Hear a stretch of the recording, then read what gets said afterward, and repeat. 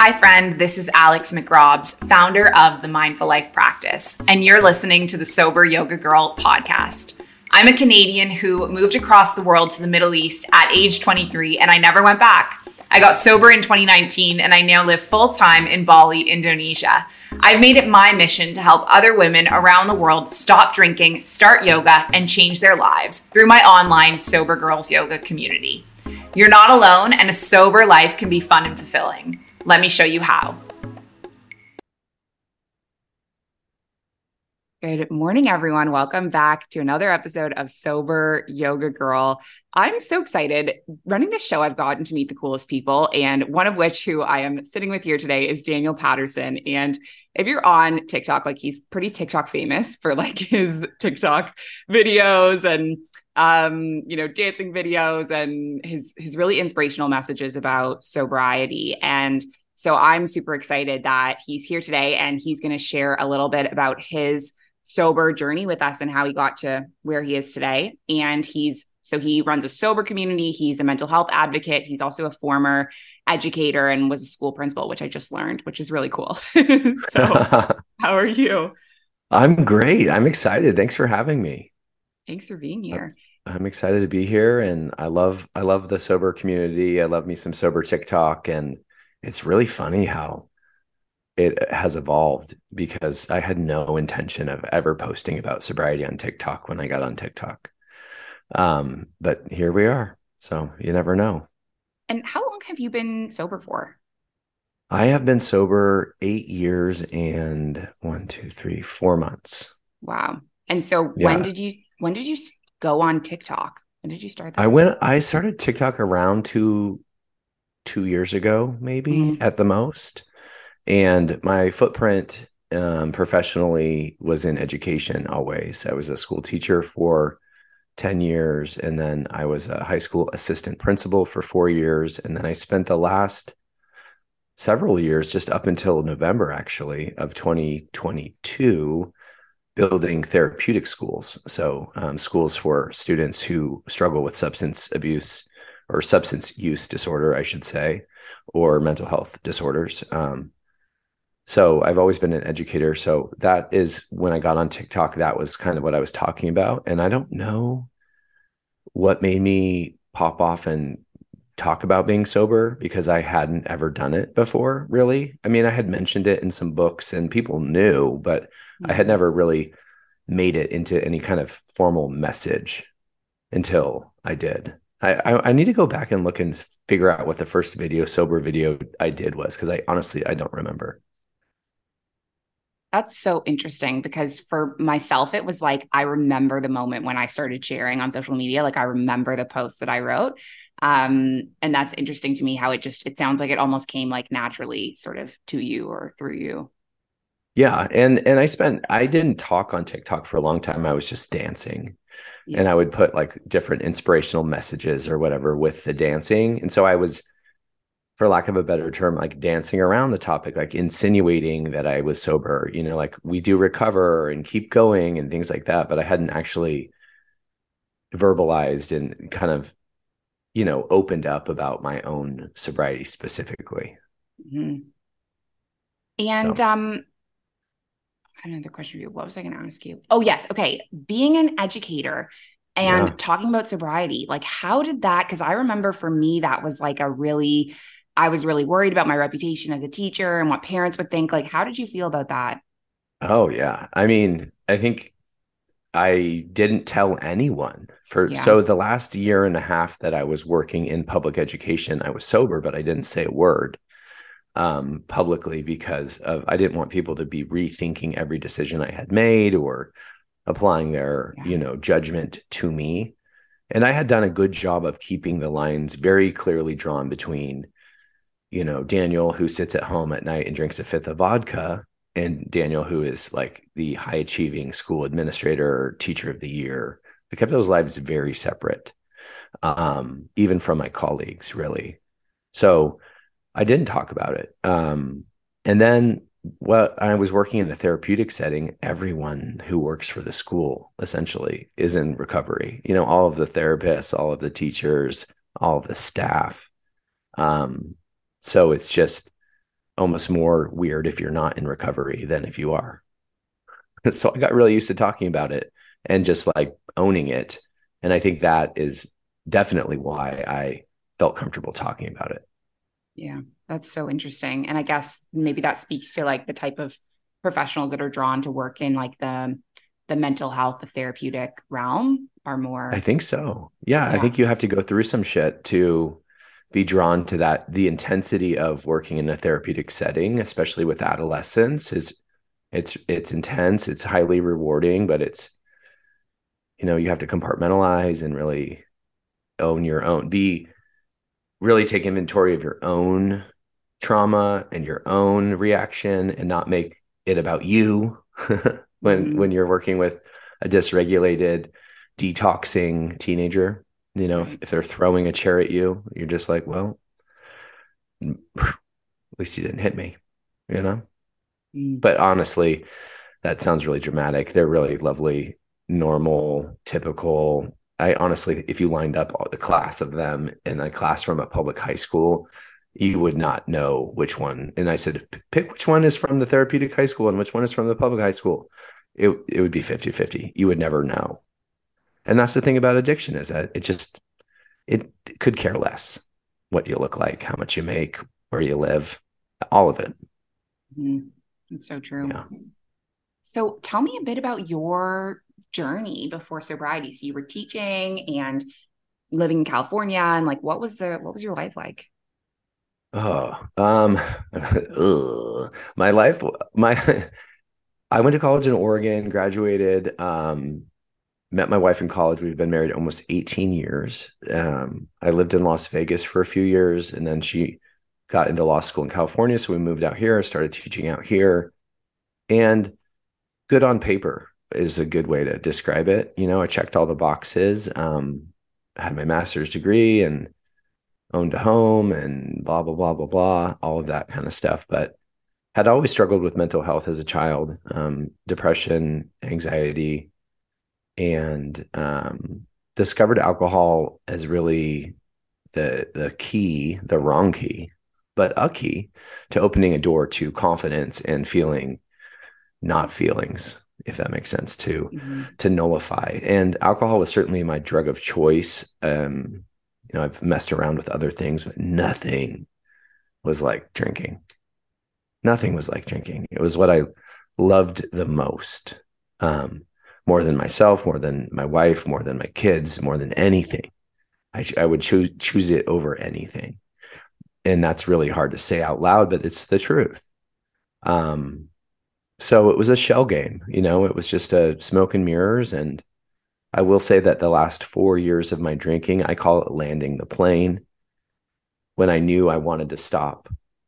And the time between when I knew and when I did is called landing Mhm. the plane. Up until that point, I knew I had a problem and I didn't care. I was like, take me early, YOLO. I don't care. I'll die. I'd rather drink and live this little life than not drink and live this long life. But in those last 4 years, I was making a more of a conscious effort to get to therapy and to try to challenge myself. Like, how many days can you go? And, those kinds of things to see if I could fix myself, which I think we all try to do, try to fix myself, which I could not. So I stopped fighting. I love that analogy of landing the plane Yeah. It's like my because, shirt. Look at this. oh my gosh, I love it. It's my tagline, land the plane, baby. I've never heard that Everyone's got their before. own. Yeah, it's turbulent. Some people circle the runway. You could do all kinds of things with that Mhm. analogy, but that's what I call it, landing the plane. And I think we can all relate to that. Like, because there was a point in time when I don't know when it began, when I started Googling like how to quit drinking, but like it Right. began at some point and there was like a journey for a long time. And I remember there was like a 4 month period of me being like, well, I can't do it because, I Right. have this vacation or that thing or whatever. Mm-hmm. And that's totally what it was. Yeah, you start to land it. And I used to do all of my sober recon when I was drunk. If I had just the right amount of drunk in me, I was like, okay, I can do it. I'm gonna quit. And I'd be like, yeah. And I would start Googling like sober celebrities and how much weight will I lose if I get sober? And just all of the things, validations, affirmations. And then I would wake up the next day super hungover and be like, well, maybe tomorrow, you know, maybe Yeah. tomorrow. And I did that for a long, long time. Wow.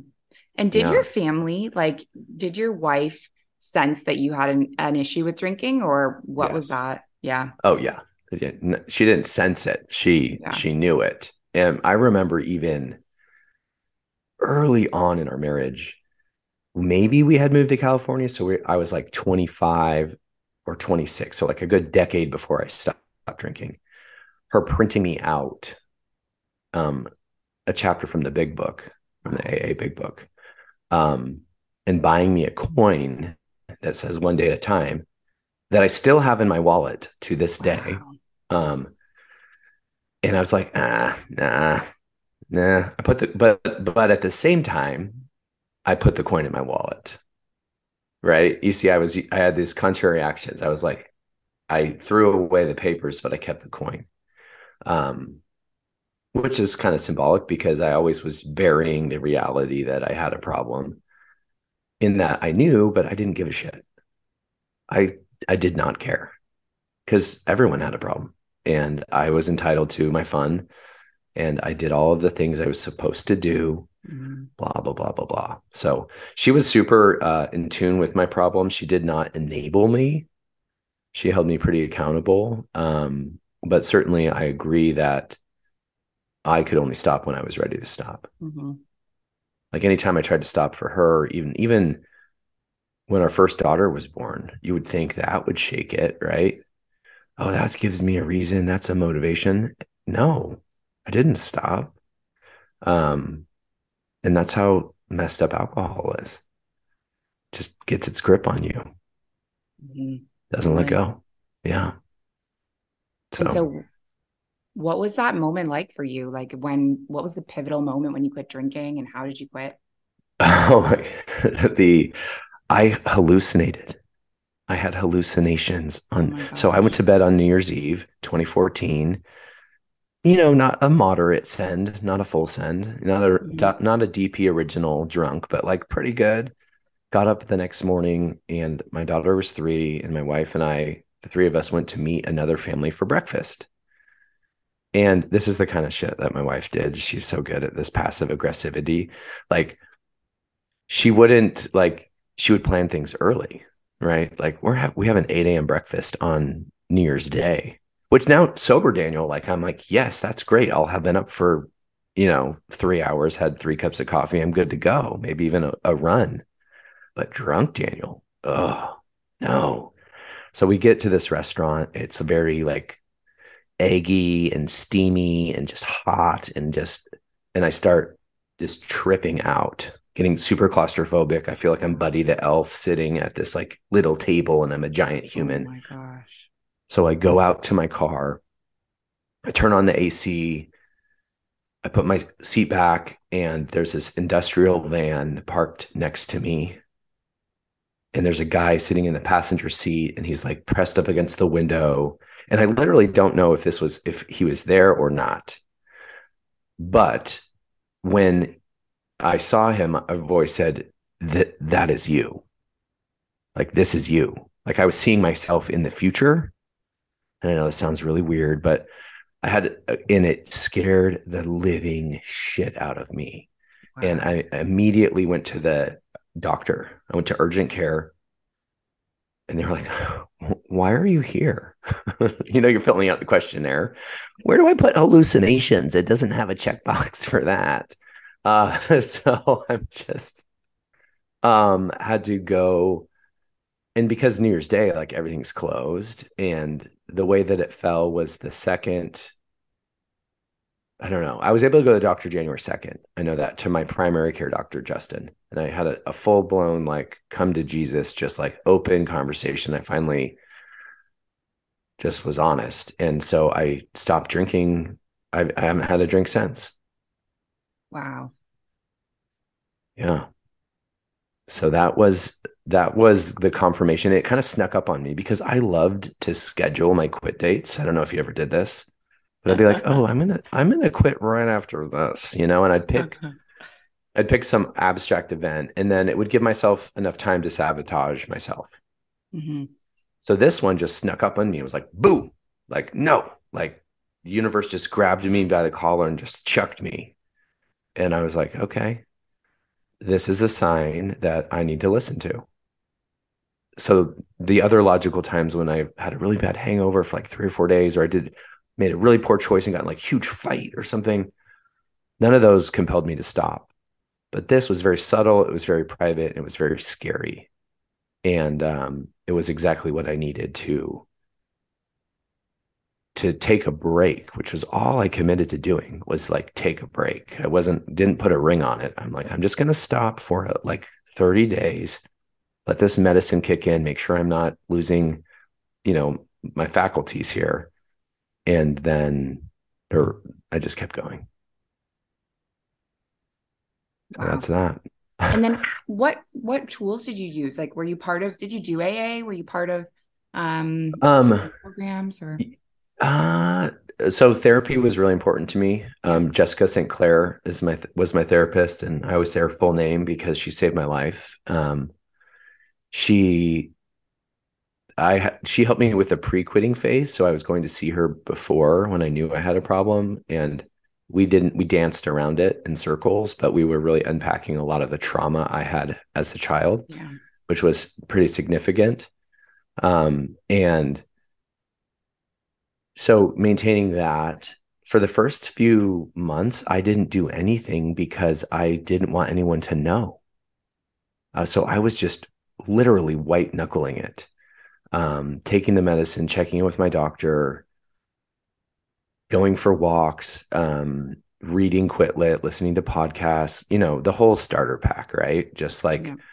the whole starter pack, and just being like, what is life now? What is life? Why are the days so damn long? When you first get sober, 24 hours feels like 48 hours. And you're just like, what are we supposed to do? What are we doing here? So writing for me became a big cathartic tool. I would write a lot. And then eventually I did go to AA. My therapist challenged me to go because I needed to check my ego. I felt like I was better than AA. Like the kinds of people that would go to AA, like, were not my kind of people, which, saying it out loud again, God, I sound like an asshole, but that's what I thought. I had all these assumptions about what it was like. So I drove like 45 minutes out of town because I was a principal and I did not want to see any parents. And who do I see? A dad of a kid I know. I'm like, hey. He's like, hey. Well, I guess that's that. I guess I can just go to a local meeting now, save some gas.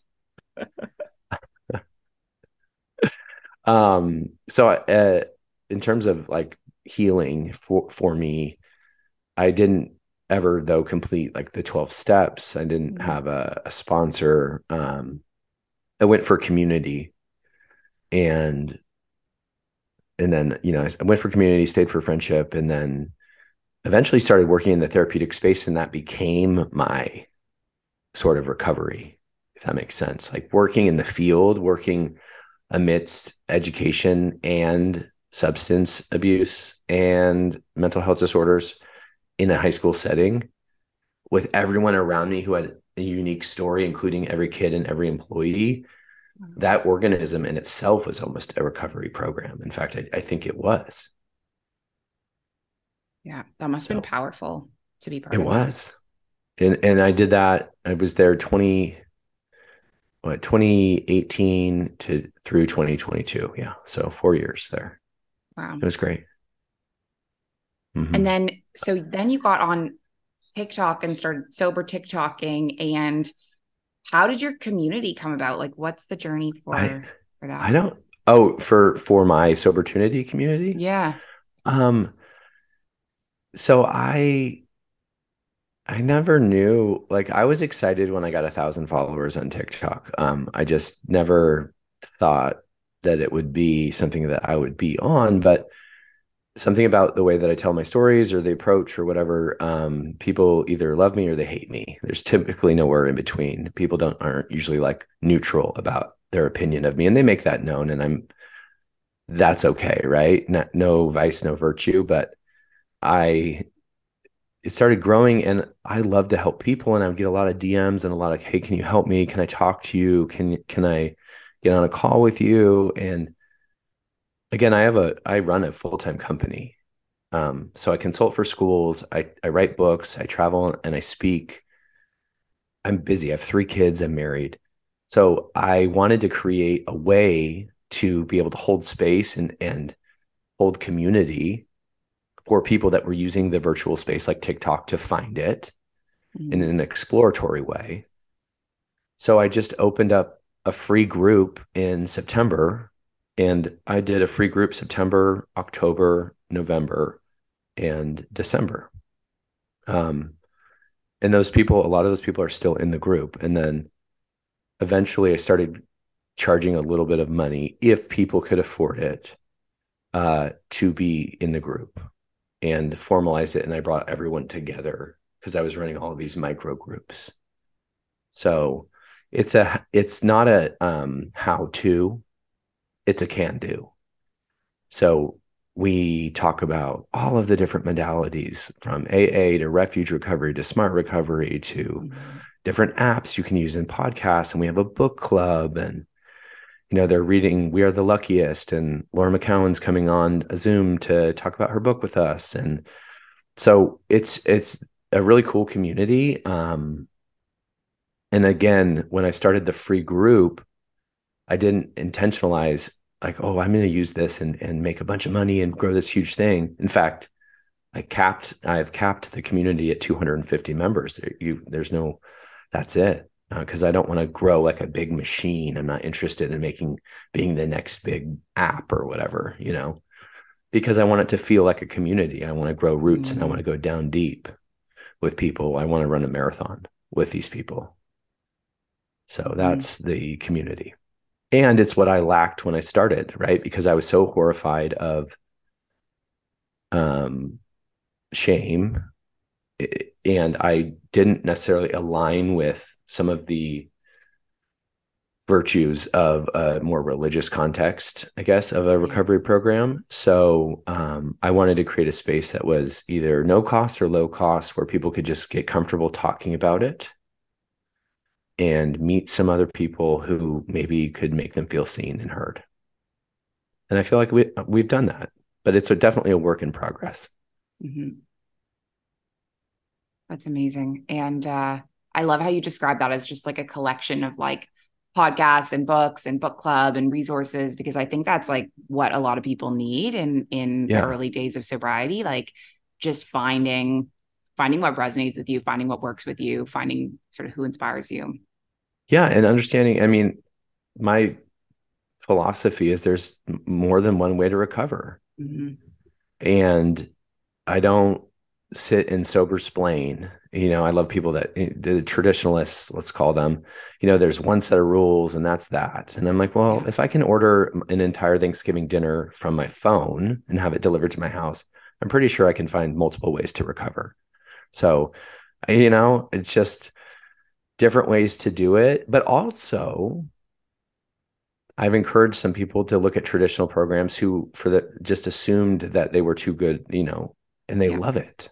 So it's just about keeping an open mind and understanding that you're the captain of your own ship, and other people can support you, and you're not in it alone. It doesn't mean you need to be doing it the same way or the same speed with the same ideology or religious context or whatever, it's just supporting each other and sitting in the soup together. Mm-hmm. What were your biggest challenges in going sober? Meeting my feelings.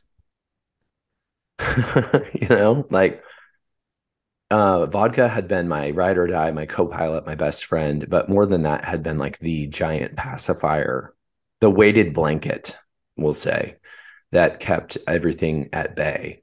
Yeah. And of course, if you're listening to this, you probably understand the hamster wheel that is drinking, because you I was drinking because I was anxious and depressed. And so that only made me more anxious and depressed, which then required me to drink more. So that was a really good plan. But nonetheless, I did that for like 19 years. Mm. When I stopped drinking, I didn't know who I was. I had Yeah. no idea what I wanted to do. I realized I was in a job I didn't necessarily want to be in. I had pursued a career I wasn't necessarily that I had known, I think was not my like number one choice. But I was not ever positioning myself to take risks because I always needed alcohol to be a variable that I could control. And by doing that, I had to create an environment that lent itself to drinking. So when I stopped drinking, I poured myself more into work as a principal. And it was not until I had some serious tragedy, some huge trauma, and when I was about a year and a few months sober, at work, that where my best friend that I had taught with for 11 years, he died by suicide at work. Um, and that happened in April of 2016. And then I ended up leaving my job in December of 2016. I took a mental health leave and I never left or never went back. So having to like face into a huge life change and a lot of pain without alcohol was ridiculous. I was like, what is like, how do you do this? How do you process things without Yeah. alcohol? Good, bad, or ugly, you know? But specifically, the dark times, the down times, I always used alcohol as like a security blanket, Yeah. a liquid support animal, you know? So I think meeting my feelings was really hard. And then understanding that I had been not a fraud, but like, but I felt like one, living two lives, essentially being this professional role, this really outgoing person, this really social person, and then on the inside being a raging alcoholic who was deeply depressed, suicidal, and felt like he had no idea who he was or what he wanted. All in the same body. I bet there's a lot of people that can relate to that. I can relate to that as well. And definitely the um having this dual life of like all this like partying and drinking and then being able to be like I was also a pretty successful teacher. People would say that I was like, one of the great teachers at the school or like Yeah. outstanding. And then, every night I was drinking at home and people just had Yeah. no idea. Totally. Mm-hmm. It is a lot of that. I was a very isolative drinker. Mm-hmm. So very calculated. Now, of course, if it was like a wedding or something that was socially acceptable to get really drunk, you better believe I would get really drunk and then some. But for example, if people were going to go out to happy hour or something, I might make sure I got there early so I could like pound a few drinks before and then have a normal amount while everyone else was there and then head home and drink some more Mm-hmm. before work. Whereas people, my colleagues wouldn't drink before and they would have a drink or maybe two there and then they wouldn't drink at all when they got home. So I had no off switch. Mm-hmm. And instead of dealing with that, I was just like, well, then I just need to hide the on switch. I just need to, put it over here so nobody sees it. Mm-hmm. Yeah. And what has been like from getting sober, what have been some of the best things that have come from your sobriety? Oh man. I mean, I feel like my whole life this sounds so dumb and so cheesy.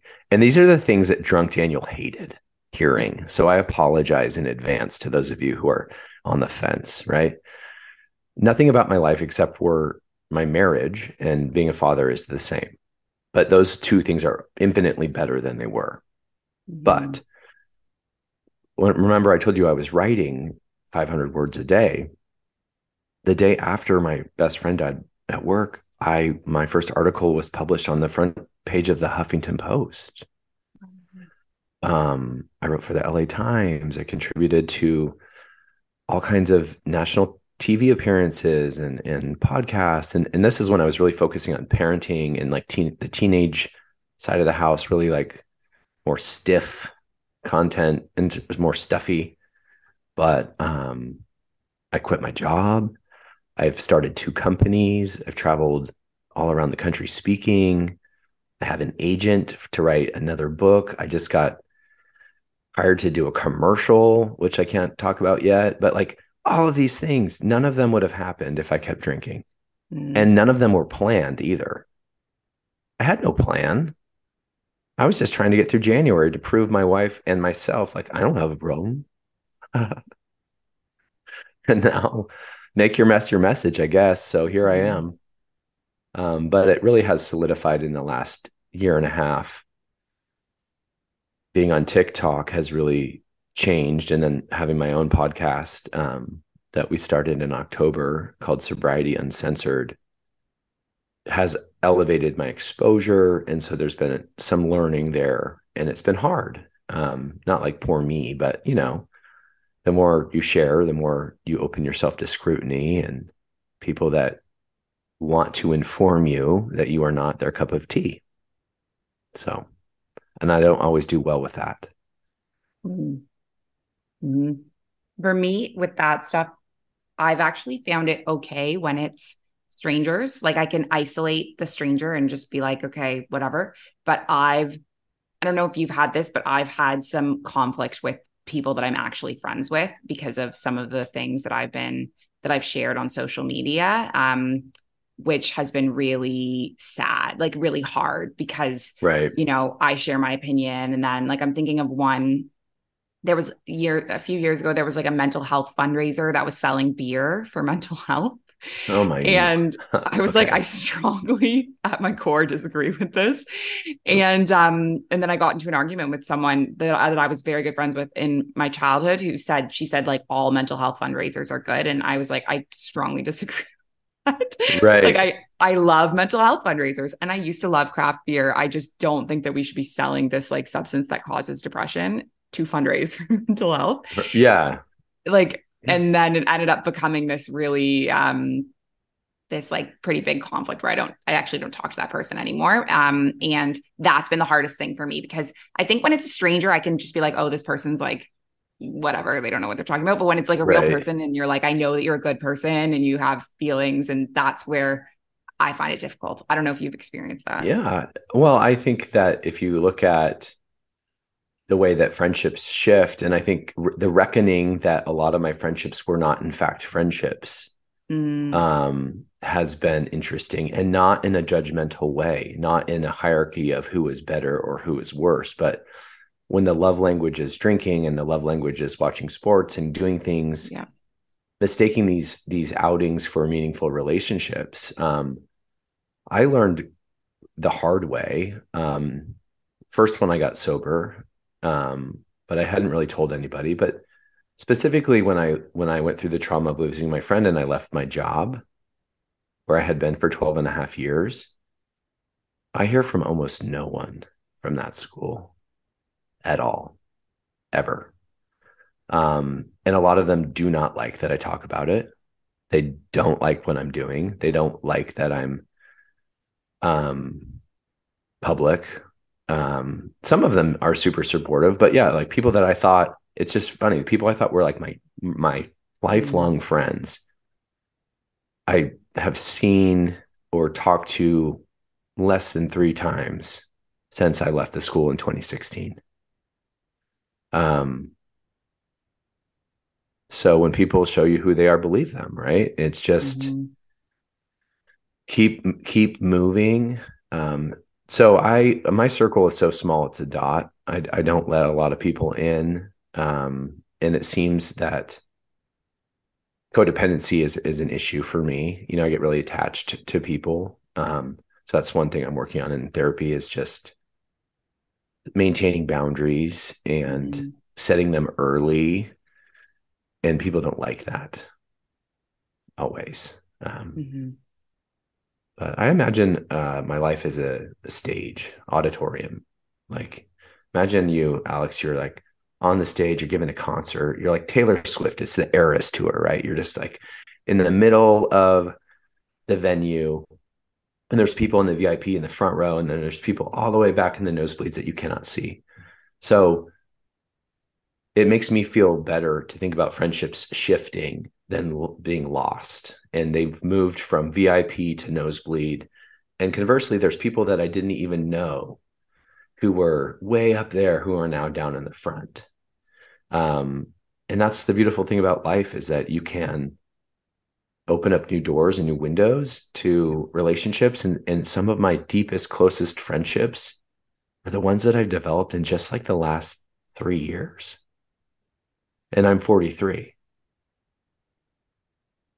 But I don't have anyone from high school. Like my wife is like, all of her friends, she collects friends like I collect a sparkling water, So she has friends from every age and stage of her life. And everywhere we go, people want to talk to her. And she knows all of her childhood friends. I am like maybe Facebook friends with a few people I grew up with, but I have no relationship with anyone from high school, very few people from college, basically no one from 12 years of working. And I've been this lone wolf entrepreneur, author, speaker. So I've been really working on trying to let myself be open to friendship because I feel like I'm broken in a certain way. Mm. So that got really intense. And she shared that your some of your closest friends are from the past 3 years. And do you think like sobriety helped in a way in building those friendships? For sure. For Yeah. sure. Because sober people are everywhere. Yeah. They're just hidden. You just can't see them. It's like a Mm-hmm. Where's Waldo book, if you know Mm-hmm. that reference. But Mm-hmm. I was like, there's no sober people. I don't know any sober people because I was drunk and I thought sober people were boring. I was irritated at them for being happy. I was convinced that they were just like faking it to make themselves feel better. Yeah. Um, but I honestly think like the trauma of being bullied throughout high school and then overcorrecting in college and using alcohol as my main way of communicating and my main social like avenue brought up this. So there's like shame in being bullied. There's shame in being too drunk all the time in college. And then when I like left my work after I lost my best friend, I was just like, I'm taking a break from people. Yeah. Like I was so broken. I didn't feel like I could be friends with anybody. I didn't feel like I deserved friendships. I just poured all of my energy into my family, into work. And that's no way to live. Mm-hmm. That's no way to live. So slowly I've been opening up and I've developed some really close friendships. And they're not all perfect. Um, and I still have had some adversity there, but you got to risk it to get the biscuit. So I'm willing to put myself out there and have some friendships because sometimes you can be surrounded by 175,000 TikTok followers and feel totally alone. Mm-hmm. For sure. Mm-hmm. Yeah, I can And totally relate to that. and So, and I well, not that don't I get have me wrong though. I 170, not that I no, have but I'm just saying 175,000 followers, but but I like solitude. And I'm not I mean, I'm yeah. not trying to say that like, oh, look at me, I'm so fancy.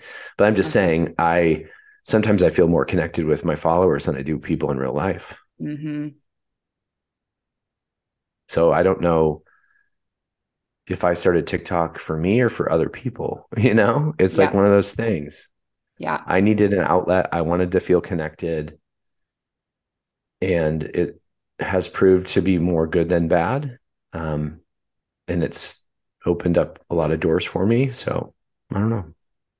And Yeah. I've met some really cool people. I'm friends in real life with some people that I met through TikTok or through Instagram, which is so weird to me. Yeah. Yeah. Like most of my friends I met through a social media app, through Instagram, through Yeah. Facebook. Yeah. Uh-huh. Yeah. Okay. So if people want to find you or get connected with you or learn about your work, you have your podcast. Where can Yeah. people find you? Um, Patterson Perspective is my handle on Insta and TikTok, and Facebook. um, for the old school people. And pattersonperspective.com or sobertunity.com. Although the websites are linked, so you can easily go back from Cool. one to the other. But yeah, I mean, I mostly hang out on TikTok, I would say. I'm there every day, probably 4 to 5 times a day. Just hanging out. I don't batch content. I don't redo content. I don't pre-plan content. I just, Do you just do if it I on the have day something of? to, I do it minutes before I post it. Wow. I don't put any extra love into it because I want it to just be what it is. Mhm. Because I've done that before. I'm like, I'm gonna spend hours editing this and it's gonna go viral. And then my like 3 aunts watch it and they're like, that was great. You know? Yeah. So I don't know. I think sobriety is the best gift that you can ever give yourself, honestly. And my philosophy with the concept of sober curious, which is really trendy right now, I think there's a difference between being sober curious and sober curiosity. Sober curiosity is like, I think to be truly sober curious, you have to live life without alcohol long enough to know the difference. Just thinking about what it might be like doesn't do much. And I think, at least for me, I got stuck there a long time. Well, I'm thinking about quitting.